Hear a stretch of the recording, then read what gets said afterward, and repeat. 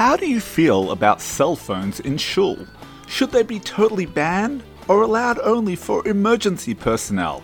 Welcome to the Transformative Daf. My name is Rabbi Daniel Fried, and today we are on page 25 of Tractate Nazir, and we learn the importance of giving our undivided attention to God when we are in conversation with Him.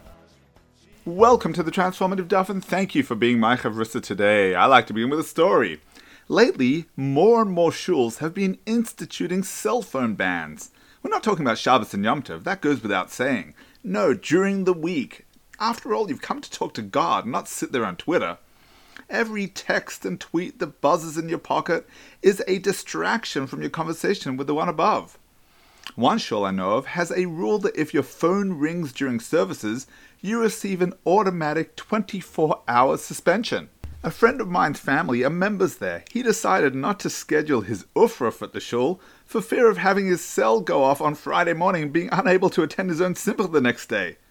Should shuls ban cell phone use during services? Today's daf discusses ancillary sacrifices. If a consecrated animal gave birth, the offspring too is holy and must be offered up in Jerusalem. Similarly, if one designated an offering and then changed his mind and switched it for another animal, both are holy and must be brought to Jerusalem. In each case, what is the status of the ancillary animal? Must it be sacrificed on the altar of the holy temple? Let's look at the Gemara. The yeshiva of Rabbi Yishmael taught, the Torah states, only your sacred things that you have and your vows. The verse is speaking of the offspring of consecrated offerings and their substitutes.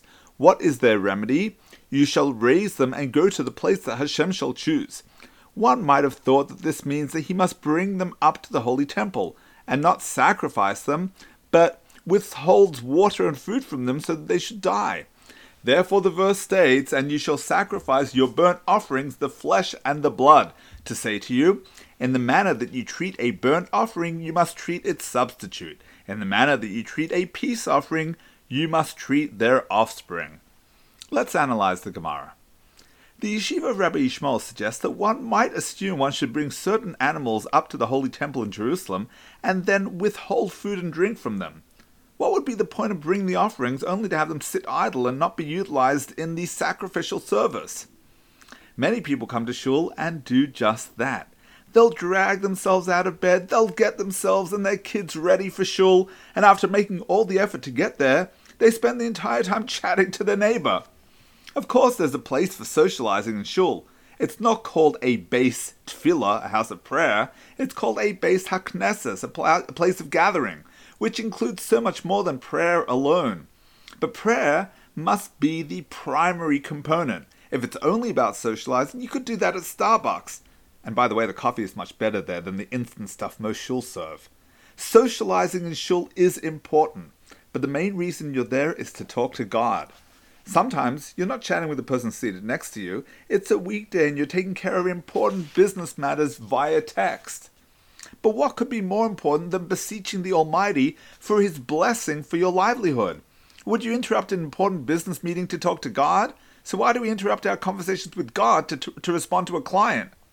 Personally, I'm not in favor of complete cell phone bans in shul. Technology has been very helpful in making our lives more convenient and peaceful. Doctors on call who otherwise would have had to stay at the hospital can now go to Minyan and watch for any urgent situations that might call them back. Emergency personnel can now daven knowing that they're only a beep away. As a father, I might shoot my wife a text and let her know the minyan is gathered on time and I can take the kids to school, or that I won't make it back in time because the minyan is taking a little longer than usual. But otherwise, unless one is dealing with an exigent matter, one should try to avoid checking the phone during services. Every individual should be the judge of his own urgencies and determine whether he really needs to keep his phone on or not. And when we say on, it needn't be mentioned that we're talking about vibrate mode, not the happy birthday ringtone that inevitably goes off in the middle of the silent Shmona Esrei. You made the effort to come to shul. Now it's time to give the Almighty your undivided attention.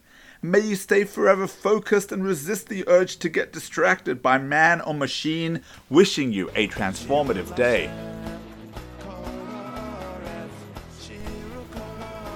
Thank you for tuning into the Transformative Daf podcast with Rabbi Daniel Friedman.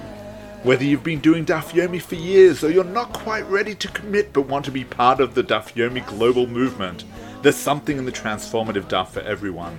It's about joining the conversation, it's about talking over the Daf with your family, your friends, your colleagues.